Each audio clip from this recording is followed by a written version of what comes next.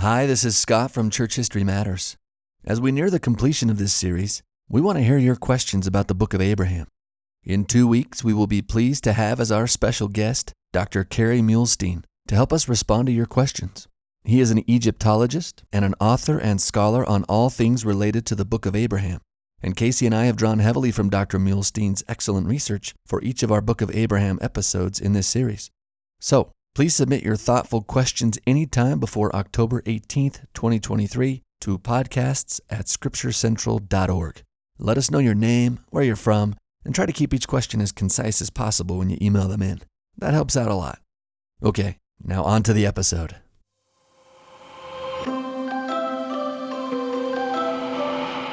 In Joseph Smith's interpretations of the facsimiles found in our Pearl of Great Price, he ties all three of them to Abraham. Yet, when some modern Egyptologists look at those same facsimiles today, they say they have nothing to do with Abraham. One is simply an embalming scene, they say, one a disc representing the Eye of Horus, and one a judgment scene from an Egyptian Book of the Dead. So, is this an either-or sudden death scenario? Must we, in the name of honesty and rationality, pick a side here? Must we either throw out modern Egyptologists by choosing to stand with the prophet Joseph on the one hand, or throw out Joseph by choosing to align with modern Egyptologists on the other? Or is there a reconciliatory third path in which both interpretations can be true at the same time? In today's episode of Church History Matters, we tackle this important question by looking at some of the best scholarship on this issue. And on our way, we'll also briefly look at something called the Kirtland Egyptian Papers and discuss a minor controversy associated with those. I'm Scott Woodward, and my co-host is Casey Griffiths. And today we dive into our 8th episode in this series, dealing with Joseph Smith's non-Book of Mormon translations and revelations. Hello, Casey. Hello, Scott. Welcome back. Yeah, excited to dive back into some Book of Abraham. I think we left it on a pretty major cliffhanger last time. We did. I hope nobody died of a heart attack. This is so exciting. So let's back up. Do you mind just reviewing for a second, Casey? Like, how did we even get the Book of Abraham? Yeah. What's up with the 2 scrolls, the 4 mummies, the 11 fragments, and then the kind of translation options and theories about how it was translated? Yeah. How fast can you do it? This is the challenge. Let's see. I'm a college professor, so I don't know if I can do anything quickly. It all started 2,200 years ago. No, I guess we started with Napoleon. Yeah. Napoleon invades Egypt. Okay. Napoleon and his people plunder, rob, and steal all these sacred antiquities from Egypt, and it creates an Egyptological craze that we're still dealing with today. Egyptomania. Egyptomania. I went to Egypt last year, and I get it. Egypt is amazing. And I was only there for 3 days, but the stuff I saw just blew my mind. Just so cool. And there's so much to see there, and it's such a fascinating culture. And to add more, it's even linked to the Bible. You go to the Egyptian Museum, and they have the earliest reference in writing to the children of Israel in this big stela that's on display in the Grand Egyptian Museum. Wow. So everybody in the 19th century is fascinated by Egyptology and Egyptian antiquities. And this guy named Antonio Lobolo, who is one of the more famous archaeologists, grave robber, whatever you want to call the guy, who secures this cache and collection. Lobolo dies in 1830. His collection makes its way to the United States, where a man named Michael Chandler, and we don't know what Michael Chandler's relationship was to Antonio Lobolo, starts traveling around displaying a set of papyri, a collection of mummies. Like 11 mummies, right? Yeah. 11 mummies and some papyrus scrolls, yeah. Yeah, and Michael Chandler really isn't one of those, it belongs in a museum kind of dealers, because he's selling the stuff as he goes. He's selling the mummies. When he comes to Cleveland, Ohio, Joseph Smith is nearby in Kirtland. They meet together. Joseph Smith examines some of the papyri, which contemporary people describe as a large scroll, a small scroll, and other Egyptian materials, which we think are these papyri fragments we've been talking about, along with 4 mummies. Joseph Smith identifies the papyri as containing the writings of Abraham and Joseph in the court of Pharaoh. Joseph in the amazing Technicolor Dreamcoat Joseph. Yeah. Church purchases them. Joseph Smith starts to translate them. The translation isn't really published until Nauvoo, but it forms today what is the Book of Abraham. And the translation published in Nauvoo also includes these 3 facsimiles that are still, to this day, included in every edition of the Pearl of Great Price, facsimile 1, 2, and 3, which is what our focus is on today. After Joseph Smith's death, the Egyptian materials, including the mummies and the papyri, go to his mother. When she dies in 1856, Emma Smith and Louis Bideman sell them to Abel Combs. He sells part of the collection to a museum in St. Louis. Then it's taken to Chicago. And in 1871, there's a big fire that destroys at least 2 of the mummies, and we think the scrolls associated with this.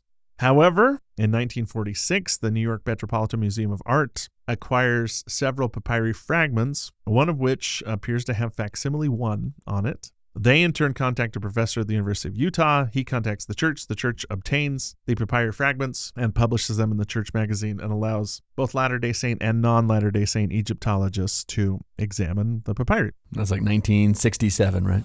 1967 is when this all happens. Okay. The papyri do not contain the writings of Abraham. In fact, we would say they aren't even linked to Abraham if it wasn't for facsimile 1 being on one of the papyri fragments. Is that a point of controversy at all, or? Oh, yeah. A lot of people were like, this is proof Joseph Smith isn't a prophet. Yeah. But last time we presented 3 theories of translation. Number 1, if you believe the fragments that we have are the source of the Book of Abraham, then yeah, Joseph Smith's not a prophet. They're an Egyptian text, primarily one called the Book of Breathings that was a funerary text. Yeah. However, theory number 2 is that we're missing the source of the Book of Abraham. And this lines up well with contemporary witnesses who saw the Egyptian materials, and what they described was really different from what we have. Most of them describe 2 rolls. We already mentioned this, but a long roll and a smaller roll. Then fragments, it's pretty consistent from the witness statements that the fragments had been glued to this piece of paper that they were found on and put in a glass frame by 1837 to try and preserve them. That's early. Yeah. It seems like that's what we have. Okay. So theory number 2 is we just don't have the source of the Book of Abraham. Because those scrolls were destroyed in the Chicago fire of 1871?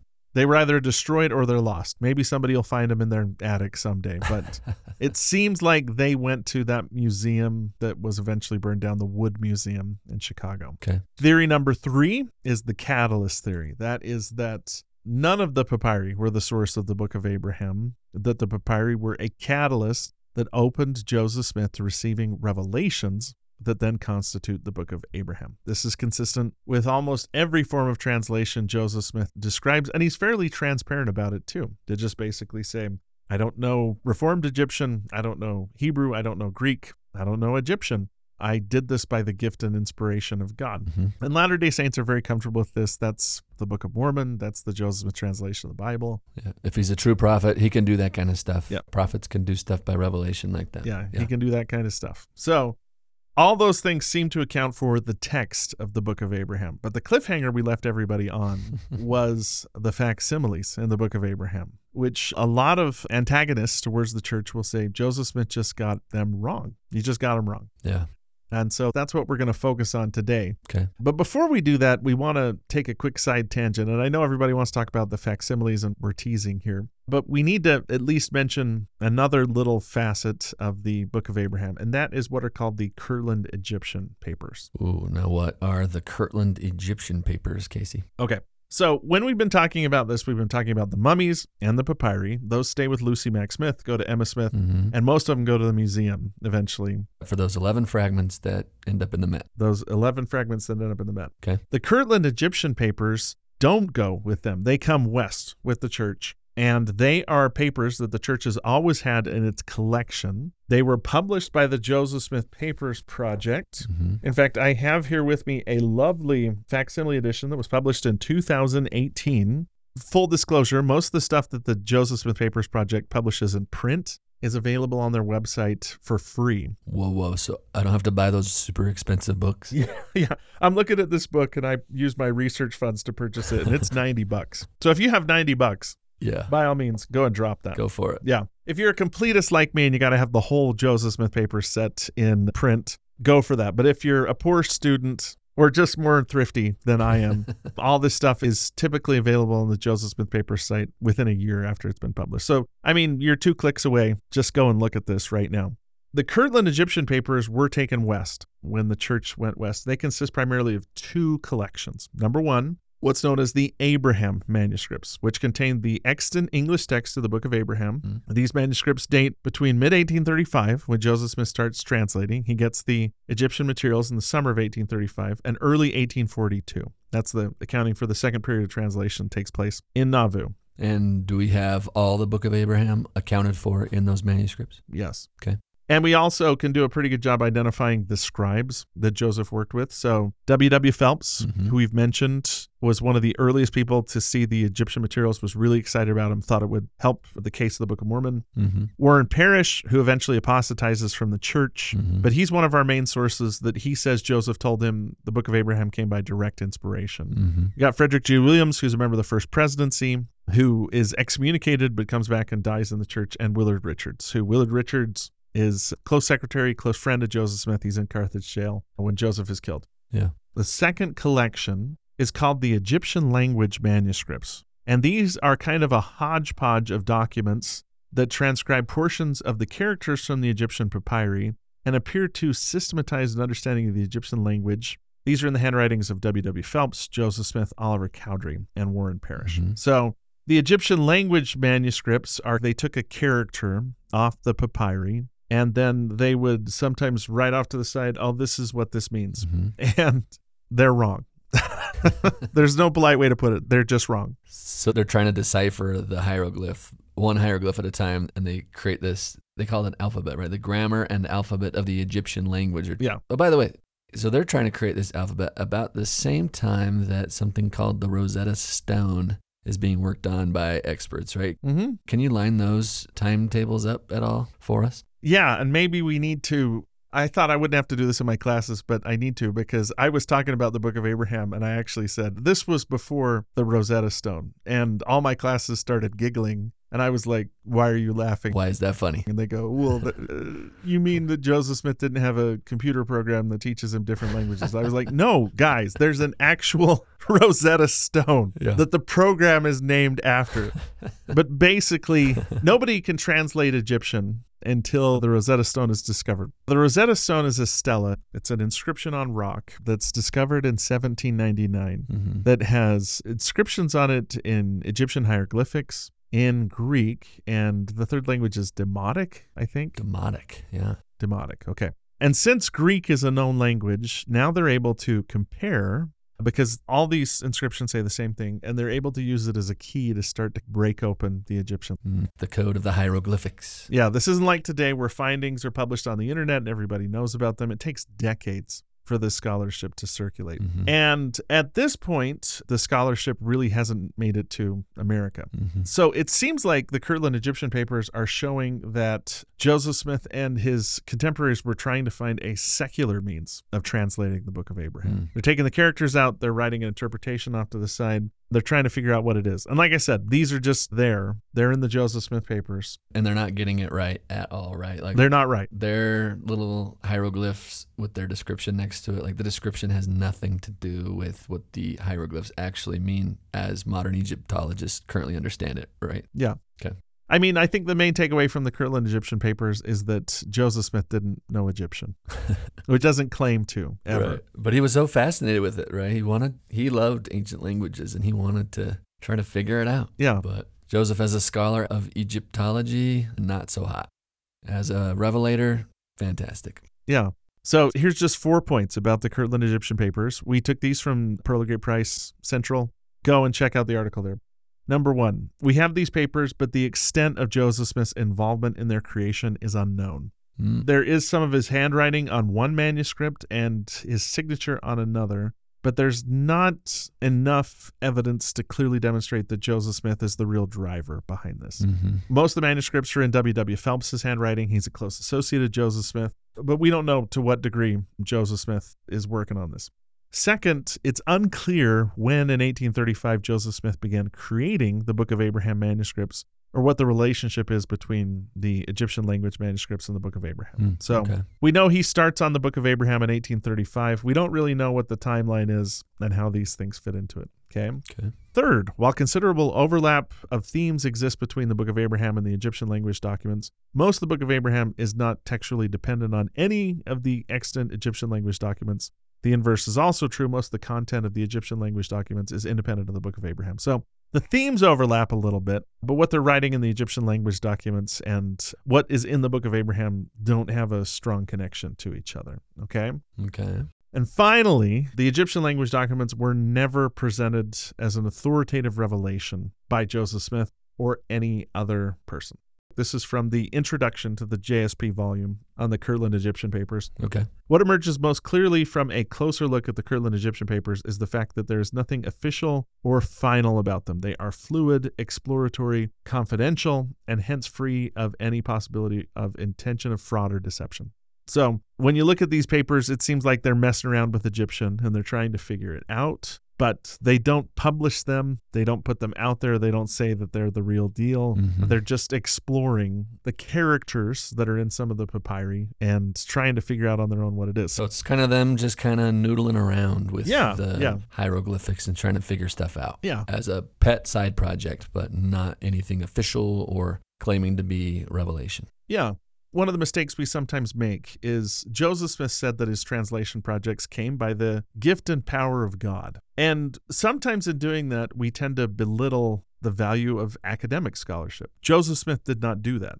Joseph Smith felt that academic scholarship was really valid. He tried to learn Hebrew. He's learning Greek and German. When Martin Harris asks if he can take some of the characters from the Book of Mormon plates to a scholar and have them look at them, Joseph Smith is all for it. He copies the characters onto a piece of paper. Martin Harris goes to at least 3 different people. The most famous one is Charles Anthon. Allows secular scholars to look at this. Like, I think if there was a way to translate the Book of Mormon or these papyri through secular means, they would have been all for it. They're open to that avenue.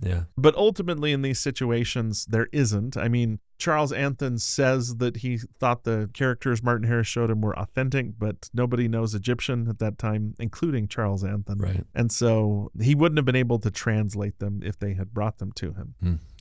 Joseph Smith is not averse to scholarship. He's not averse to scholars. He didn't see scholars as the enemy to revealed religion.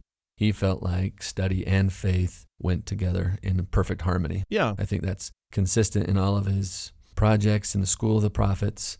In fact, my theory is that it was because of the Book of Mormon translation that he got so interested in ancient languages. Like his original experience as a translator, a 23-year-old young man, I think that had a major lasting imprint on him. And so he wanted to learn ancient languages, actually. I think that plays out the rest of his life. I think that's a fair assessment. So these Kirtland Egyptian papers, we just wanted to acknowledge that they're there.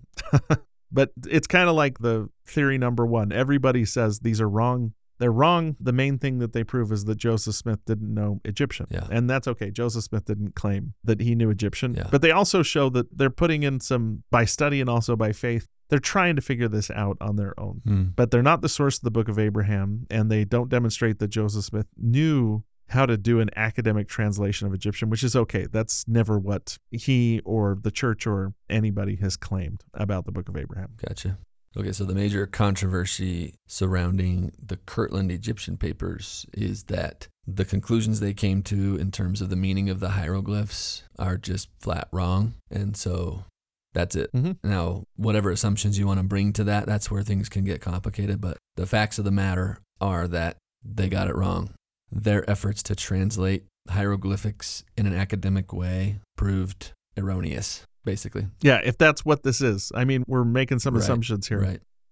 So, so the assumptions you bring to that are where that can get complicated and that can get weighty, right? If you think that this is their attempt to translate and that then they go on to claim that they got it right and that was the source material for the Book of Abraham itself that we got in our scriptures, that's how it gets all convoluted and loaded, right? And so none of those assumptions are actually baked in, right? You have to bring those assumptions to it. So that's the Kirtland Egyptian paper controversy in a nutshell, right?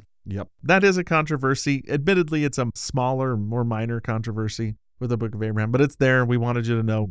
Now, let's get to the main course, which is the facsimiles from the Book of Abraham. Okay.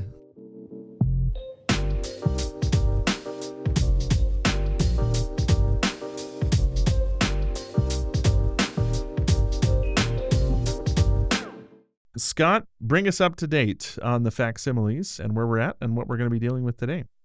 Okay, yeah. So there are major controversies in the Book of Abraham regarding these facsimiles. There's 3.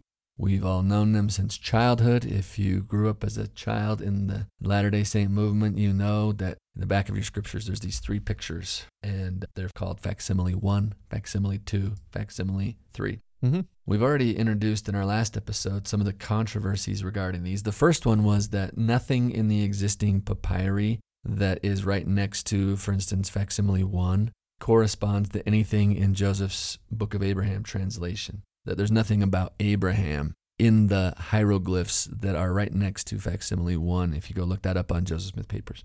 And we've dealt with that. That's not a problem. That's not an issue. Joseph Smith never claimed to be translating, and none of the eyewitnesses say he was translating from facsimile 1, right? Yeah. But facsimile 1 does end up in our scriptures without the hieroglyphs next to it on the right-hand side. And so it has something to do with Abraham, doesn't it? In fact, the little descriptions underneath say that it's about Abraham, that it's Abraham on an altar, right? And then the story is told in Abraham chapter 1 about how his father attempted to sacrifice him through one of the priests of Elkanah, I believe he said it was. Yeah. But with facsimile 1, when you look at it a little more carefully, what we find is that the head of the priest that's trying to sacrifice the guy on the altar is missing, and part of the torso of the guy is missing. And modern Egyptologists look at that and say, oh, the priest, that's obvious who that priest guy is that's standing by the bed. That's a typical Egyptian embalming scene. These are all over Egypt. If you go to Egypt today, you can see these. Mm-hmm. This has nothing to do with Abraham or human sacrifice. That's the god Anubis. He's just embalming somebody. There's little jars underneath the bed where they would take out the organs and place them in there. And Anubis is he's actually a jackal-headed god. And you can see in Egypt these types of facsimiles, and they always, with the person lying on the couch, have Anubis, the jackal-headed god, standing above them, embalming them. Yeah. This is an embalming scene. This is not Abraham being sacrificed, according to modern Egyptologists. Mm-hmm. So that's a problem with facsimile 1. Facsimile 2 is the circle little disc. It's called a hypocephalus. A hypo just means under, and cephalus means the head. This is a little disc, usually made out of papyrus or stuccoed linen or bronze or gold or wood or clay, which Egyptians would carve these hieroglyphs in, and then they'd place it under the head of their dead. And they believed what was carved on that disc would magically cause the head and body to be enveloped in flames or radiance, making them divine. And the hypocephalus itself symbolized the eye of Ra, or Horus, which is the sun god, right? Mm-hmm. And the scenes that are portrayed on the disc then relate to the Egyptian concept of resurrection and life after death, that kind of thing. Sometimes it was thought that the disc would be like a guide into the afterworld, right? Like a map of the afterlife or something like that. Yeah, a map of the afterlife, that's right. But I think the key idea is that the disc itself, like if you zoom out, that's like the eye of Ra. Mm-hmm. You zoom in, and it's got like the details of the map to the afterlife and the concept of resurrection, etc. So that's the hypocephalus. Mm-hmm. And it has nothing to do with Abraham. This is just a disc to guide the dead, placed under their head. And then the third facsimile is a drawing of a judgment scene from the 125th chapter of the Book of the Dead. And it has, again, nothing to do with Abraham inherently. This was not about Abraham. This is a judgment scene. You can see these people. There's someone sitting on a throne. There's someone standing behind that person. Then there's 3 people in front of the judgment seat. 2 of them are holding hands, and 1 person behind is holding on to the waist of the person. I don't know if they're pushing them forward or what. You can interpret how you will. Mm-hmm. But facsimile 3 is really fascinating because it has a lot of hieroglyphics still on it. Even in our scriptures, if you go look there, you can see these hieroglyphics. And then you see these little numbers. And those numbers then correspond to English at the bottom, we presume. There's another assumption we have to make, but we assume that the interpretations of those hieroglyphs are Joseph Smith's. At least they have his approval as they were printed in the Times and Seasons. Yeah. Which, by the way, the Book of Abraham doesn't become scripture canon for Latter-day Saints until 1880, so long after Joseph Smith's dead. But He obviously endorsed the Book of Abraham. He published it. He thought it was super important. Yeah. And that's how far it went in his lifetime. But later, the significance of it is recognized by church leaders to the point of suggesting it for canonization, and it makes it into our canon. So now we have canonized facsimiles, canonized Egyptian facsimiles, which appear to have nothing to actually do with Abraham. Yeah. And especially that third facsimile with Joseph Smith, ostensibly his interpretation or translation of the hieroglyphs, that has nothing to do with Abraham. He says it does, but when modern Egyptologists look at those hieroglyphs, they say that Joseph got it wrong, that his translation is not accurate. So to say it succinctly, the translations of the facsimiles that we do have in our scriptures right now that are canonized are actually way off, according to modern Egyptologists. And so that's the major controversy we want to talk about today, because some people look at that and say, that's checkmate, that's game over for Joseph Smith. We finally have a way to assess Joseph's ability to truly translate, because he always claims to be able to. And now we can test him, and he fails the test. And so, boom, game over. So what do we do with that, right? Yeah. Today, we want to talk about what faithful Egyptologists, Latter-day Saints have to say about that in response to that criticism. Like Kerry Muhlestein, he's got a degree from UCLA, right, Casey? Yes, he was named the Graduate Student of the Year at UCLA in his PhD program. Which is in Egyptology, correct? Yes, that is correct. Yeah. And other scholars that are full-on believers that Joseph Smith is a true prophet, who also not only know about these controversies, but actually can read the hieroglyphs, and they know a whole lot more. This is an example of where a little learning is a dangerous thing.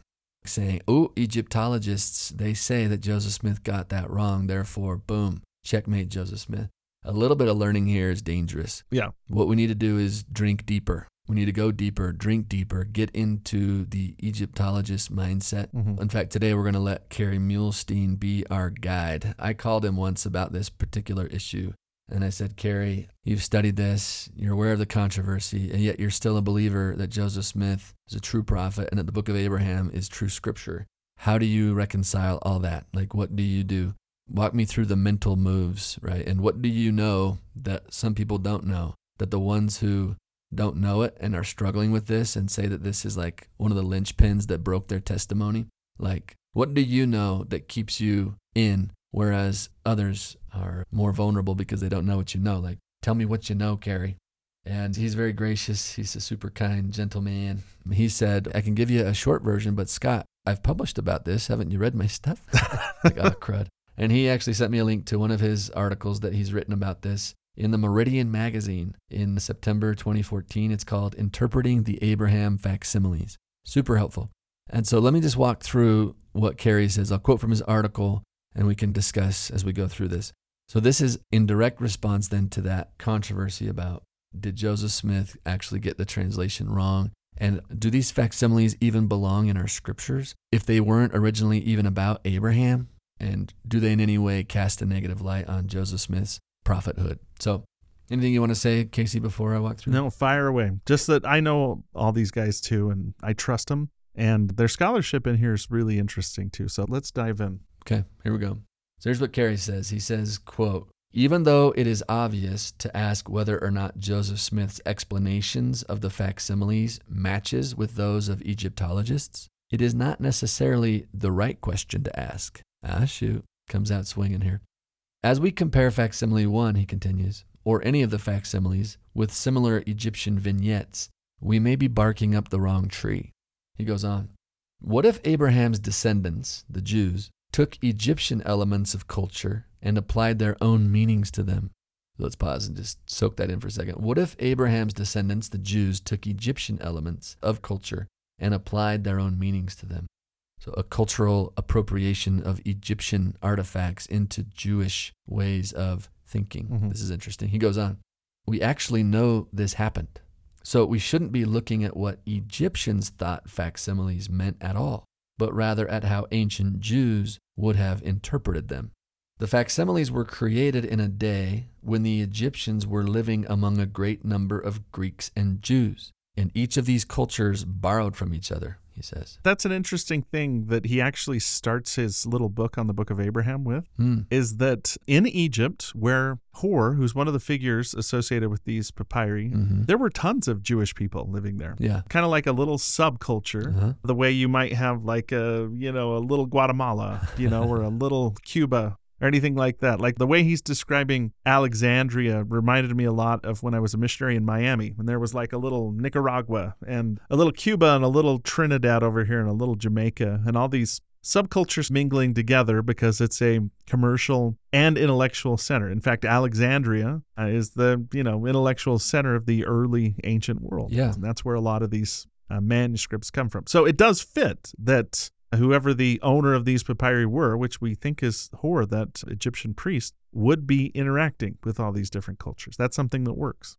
Yeah. In fact, one of the articles at Pearl of Great Price Central says this, that the city of Alexandria was home to a sizable Jewish community. And we're talking from about 300 BC to 400 AD. And evidence from surviving textual sources confirms that Jewish names, including names like Solomon, Aaron, Abraham, and Samuel, proliferated throughout Egypt. So obviously the Jewish culture is influencing Egypt, and the Jews are being influenced by Egypt during this time. Yeah. There's also clear evidence, I'm continuing to quote from that Pearl of Great Price Central article, there is also clear evidence that these Egyptian Jews copied their sacred texts and composed new texts while they lived in Egypt. The Old Testament was translated into Greek in Alexandria during this time, and, key point, stories about Abraham and other biblical figures circulated amongst Jews living both inside and outside of Egypt. And the Jews actually established a thriving community on the island of Elephantine, and they actually built a temple to Yahweh there, to Jehovah, the God of Israel. And they made copies of biblical texts that have survived today, again attesting to the existence of a thriving literary and religious culture in their community. So yeah, this is not a small point, this is a big point. This is where context is going to play a huge role in helping to mitigate the potency of that attack against Joseph Smith and the Book of Abraham. Yeah. So Kerry Muhlestein continues, he says, the Greeks were heavily influenced by the Egyptians, and the Egyptians borrowed from both the Jews and the Greeks in their religious and cultic practices and representations. And many Jews were similarly influenced by the Greeks and Egyptians. Right? So there's this cultural sharing and borrowing from each other and influencing one another. And so he says, the Jews in Egypt were using representations from the cultures around them, but using and understanding them in their own unique way. Isn't it possible that this was also done with all three facsimiles? Couldn't these all represent a Jewish way of understanding Egyptian-style drawings? And then he says, on the other hand, we also know that at least some Egyptians were using Jewish stories and ideas in their religious practices and writings. And so here's his conclusion. Given this cross-cultural sharing and using each other's depictions and names and stories, how can someone forcibly argue that something like Facsimile 1 cannot represent something other than the traditional Egyptological interpretation? Such a supposition is untenable and would never be made unless an agenda was driving it. This is especially so when we examine all the unique elements behind Facsimile 1. So, that's a lot. That's an important nugget that he's giving us here. This idea of cross-cultural sharing and using one another's art and stories is huge. Yeah. So let's think about this slowly here. Let's think through some of the options of what that kind of opens up for us in terms of ways of thinking about the facsimiles. Okay. So at level 1, you have what the original Egyptian author or artist was trying to depict in the facsimile, right? But then you've got layer number 2, or level number 2, is what Jews who were living in Egypt thought those pictures meant, or adapted those Egyptian depictions to say, or what stories they wanted those depictions to tell that diverged significantly from the original meaning of the original artist, right? And then you've got level 3, which is you've got Egyptian priests, specifically in Thebes, by the way, in the very area where these mummies and papyrus scrolls were discovered that end up being, at least one of them, part of the Book of Abraham. It's from that same area. We've got Egyptian priests in Thebes who are incorporating Jewish stories about Abraham into their Egyptian worship.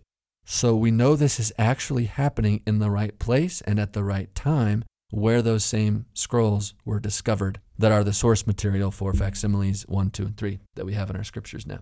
So let's just take a breath for a second and think about what that means and the possibilities that opens up. Anything you want to say about this so far, Casey? Just that, like I said, the situation inevitably is more complex than just, hey, Joseph Smith got this Egyptian symbol wrong. Symbols are really complicated. Right. Like you said, sometimes in the cultural context. Like if you see the St. Louis temple, it's got a big Star of David in the big blue window that's there. We always associate that symbol with Judaism, but Latter-day Saints can take that symbol too. I mean, it's really just an upward triangle and a downward triangle superimposed over each other and give a different meaning. And so in a situation where we're dealing with symbols, there's a lot of ways to interpret it. And actually, like Carrie's saying, it seems like in antiquity, this was something that happened quite a bit. Yeah. Symbols being repurposed to tell different stories. Cultural appropriation is sometimes what it's called today. Take one thing from one culture, bring it into your culture, and you can give it a twist and a different meaning than it originally meant in its original culture. And that's just what humans do. Yeah. And cultural appropriation is generally seen as negative today. Right. In the ancient world, not really. I mean, It happened all the time, and it was not seen as stealing anything. Right, exactly. And being aware of that totally opens this up for us.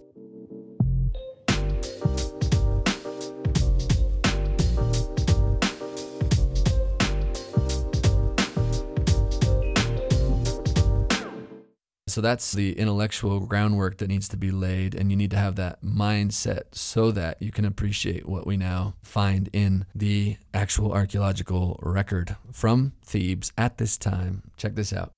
So 2 papyri have been discovered in Thebes, that same part of Egypt as Joseph's papyri, in the early 1800s that date to around the 3rd century AD, roughly the same age as Joseph Smith's papyri.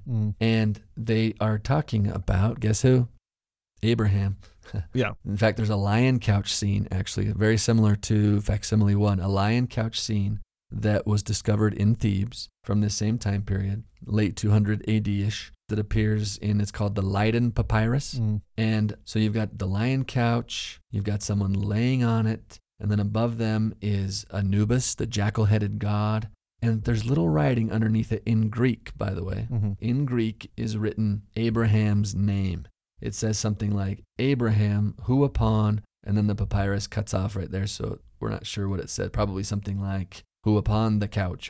It's one of our best evidences that what Carrie's telling us here is actually happening. We've got lion couch, it's Egyptian, it's in Thebes, but we've got Greek writing underneath it, and it's associating it directly with Abraham, right? I don't know if you can get more of a bullseye than that, actually. Yeah. That's super helpful. Did the original artist think that was about Abraham? Who knows?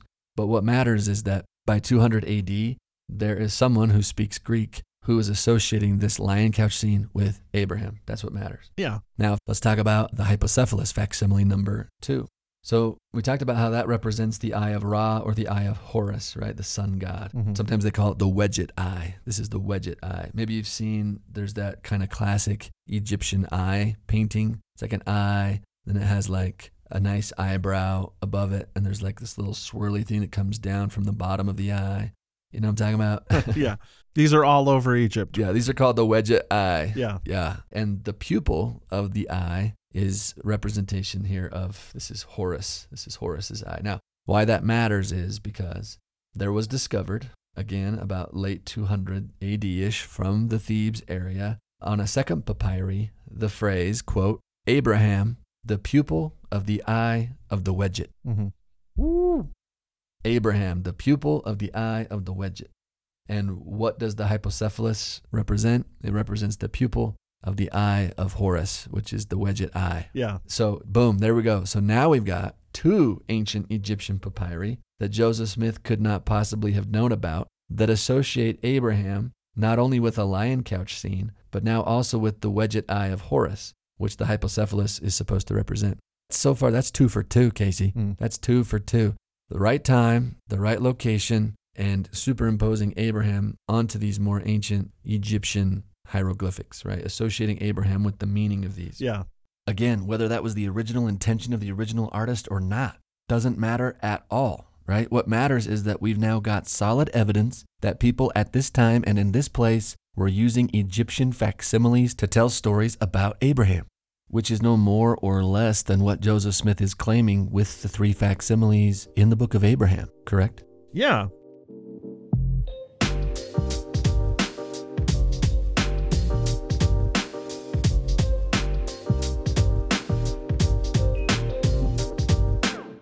So what about facsimile number 3? That judgment scene from the 125th chapter of the Book of the Dead. What about that one? Yeah. Well, there was something called the Testament of Abraham that was discovered after Joseph Smith's time, where Abraham is shown a vision of the last judgment scene that is unquestionably related to the judgment scene pictured in the 125th chapter of the Book of the Dead, thus clearly associating again Abraham with the Egyptian Book of the Dead.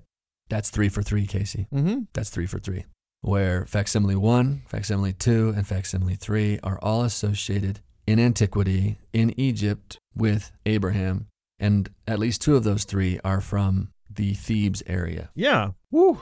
What do you want to say about that? Just that all this is a great example of what you've referenced several times, which is to think slowly about things. Yeah. A lot of times when somebody says something like, hey, Joseph Smith's interpretation doesn't match what Egyptologists say, somebody just jumps off the boat, and uses it as an excuse to disassemble their whole belief system. Yeah. Now, we all need to reevaluate our beliefs from time to time. There's nothing wrong with that. Sure. But at the same time, too, when something new and shiny comes along, it doesn't mean you have to abandon everything that you've already believed. Yeah. And let me give you another example, and this is one that Carey often cites in regards to facsimile 1. Facsimile 1 is depicted as the priest attempting to sacrifice Abraham. And a lot of Egyptologists really had an issue with that because Egyptians didn't practice human sacrifice. So they felt like, this is an obvious error or falsity because Egyptians don't practice human sacrifice. Yeah. That was the prevailing thought of the day when Carey Mielstein started doing his work, and it turns out that it's wrong.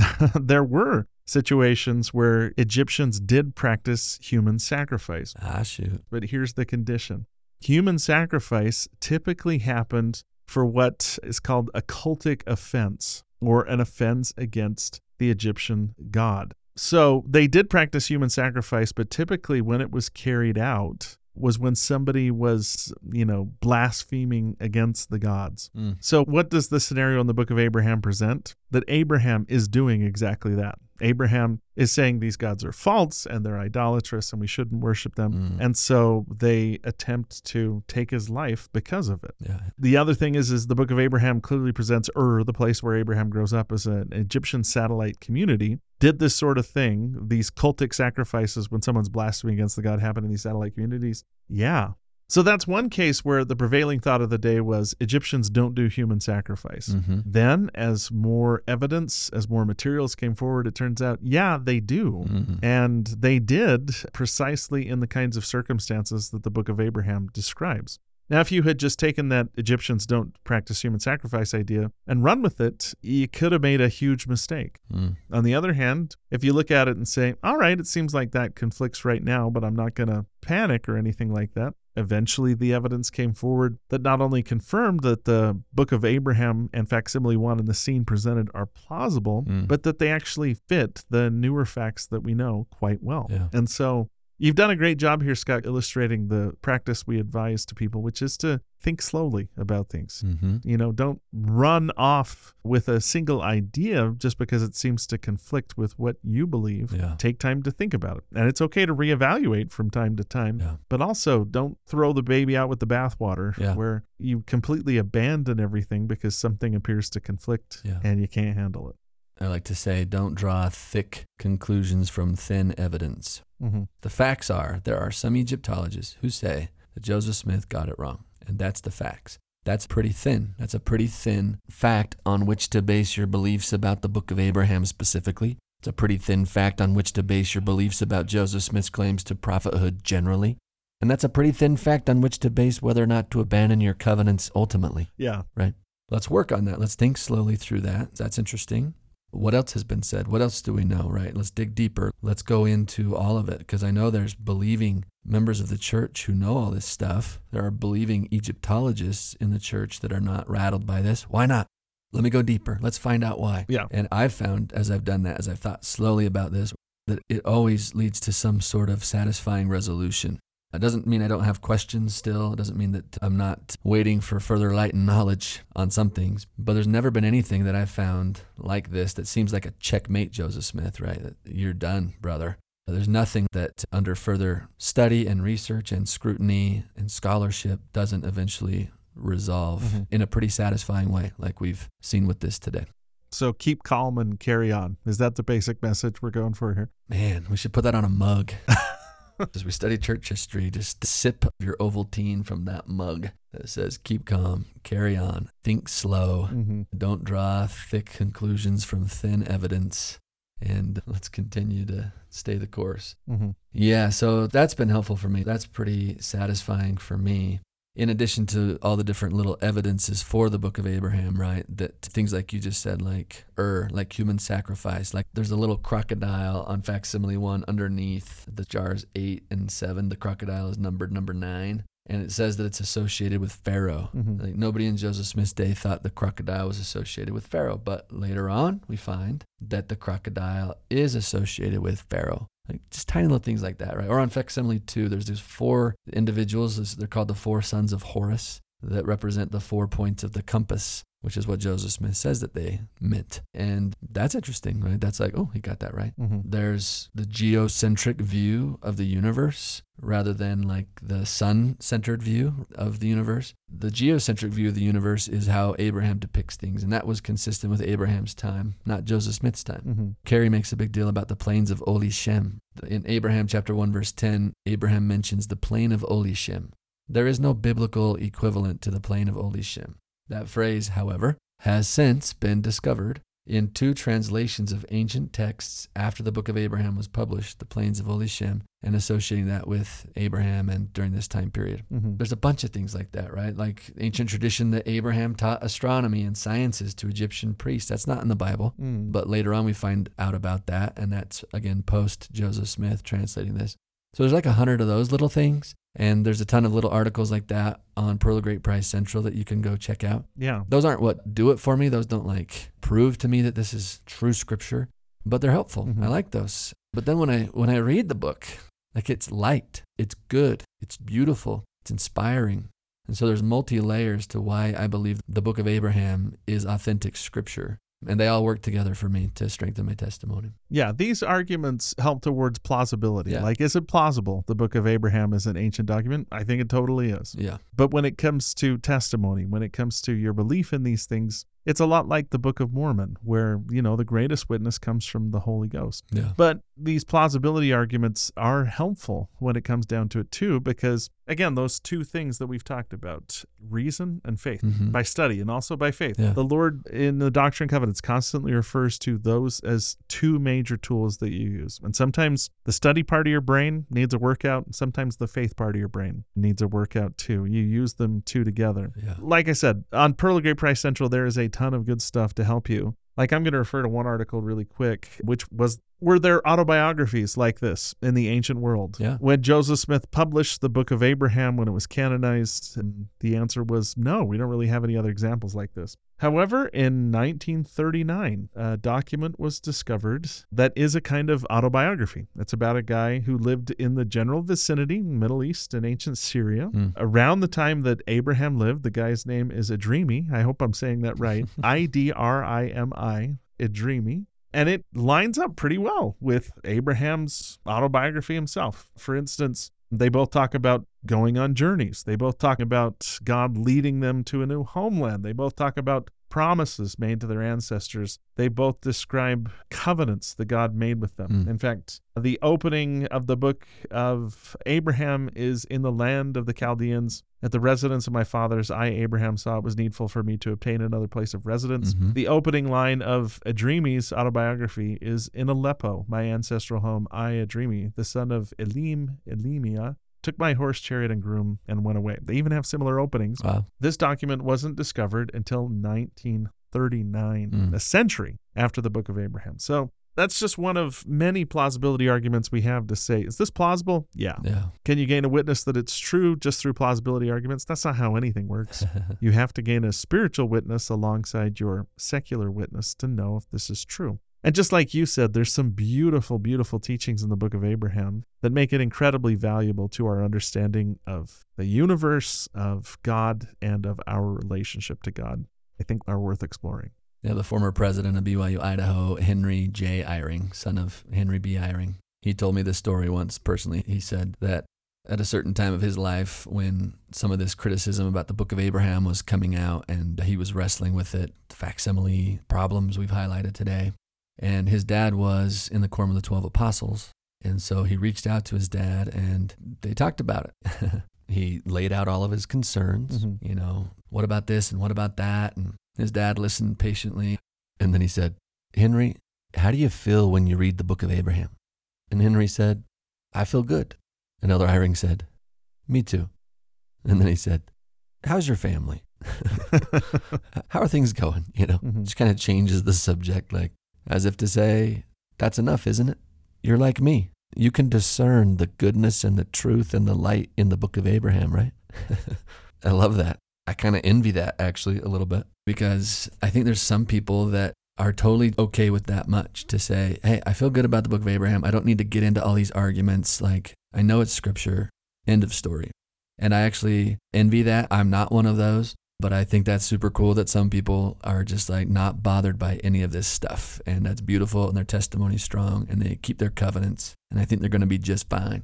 But then there's other people like me that like get all caught up with this kind of stuff. And I think the Lord was talking about people like me when he said in D&C 88 verse 118, he says, and as all have not faith, seek ye out of the best books, words of wisdom. Seek learning even by study and also by faith. The antidote to not having faith is to seek learning by study, but also never forget that faith component. Like I feel like there's something in my soul that needs scholarship, that needs well-researched answers. And that could be a weakness. I don't know. D&C 118 seems to say that not everybody has this implicit faith. Not everybody can just say, I feel good about this. And the Lord's okay with that. He just says, no problem. Seek ye out of the best books words of wisdom. Seek learning, even by study and also by faith. So add to your lack of implicit faith some study. And I just say to those who are in a position like me that kind of need this scholarship, like, wonderful, go after it, dig into it, make sure you're getting really solid answers from those who can actually answer the questions really well. But never forget that other piece. It always needs to be study and faith. Never let go of that faith piece. Yeah. In fact, let me just use the book of Abraham to give you an example of what I mean about holding both of these together at the same time. Study and faith, reason and revelation. So let's do study first. Here's a cool little piece of scholarship. The word shinha shows up in the book of Abraham. And that word is associated with the sun and its path across the sky, which recent research has revealed was actually an ancient Egyptian word that was used only in Abraham's day to describe the sun on its path. That's cool scholarship. Like, I actually like that a lot. Yeah. And I'm going to put that next to what President Eyring said. Like, I feel good too when I read the book of Abraham. I feel good. And scholarship is strengthening the case of the plausibility of the historicity of the book of Abraham. Like, both of those are really helpful and, for me, needful. Some of us need both reason and revelation, both the scholarship piece and the undeniable feeling that this is good. And I want to be a better man because of what I'm reading, Yeah. And again, I just say, for people that are kind of in my boat, don't let go of that second piece. Like, go get all the scholarship you can, but make sure that faith is always part of the equation. Amen. So I think at the end of the day, I like how the Gospel Topics essay lands the plane on this, and maybe we can end with this today.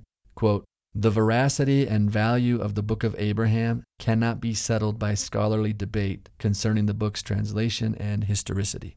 The book's status as scripture lies in the eternal truths it teaches and the powerful spirit it conveys. The book of Abraham imparts profound truths about the nature of God, his relationship to us as his children, and the purpose of this mortal life. The truth of the book of Abraham is ultimately found through careful study of its teachings, sincere prayer, and the confirmation of the Spirit. Wonderful. This has been great. Scott, thank you so much for your good work. And thanks to all the great scholars out there who we steal from on a weekly basis. And thanks to you for hanging in there with us as we go through each one of these subjects. Again, we want to point you towards Pearl of Great Price Central, where there's a ton of good stuff. And also Doctrine and Covenants Central and just Scripture Central in general, where you'll find a lot of good materials, articles, videos, and other resources that you can use in your study of the Scriptures as you seek to understand, defend, and interpret the Scriptures more accurately. Thanks, Casey.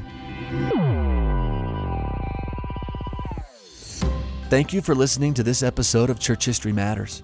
To dig deeper into what we discussed today, we recommend beginning with several excellent short articles on pearlofgreatpricecentral.org.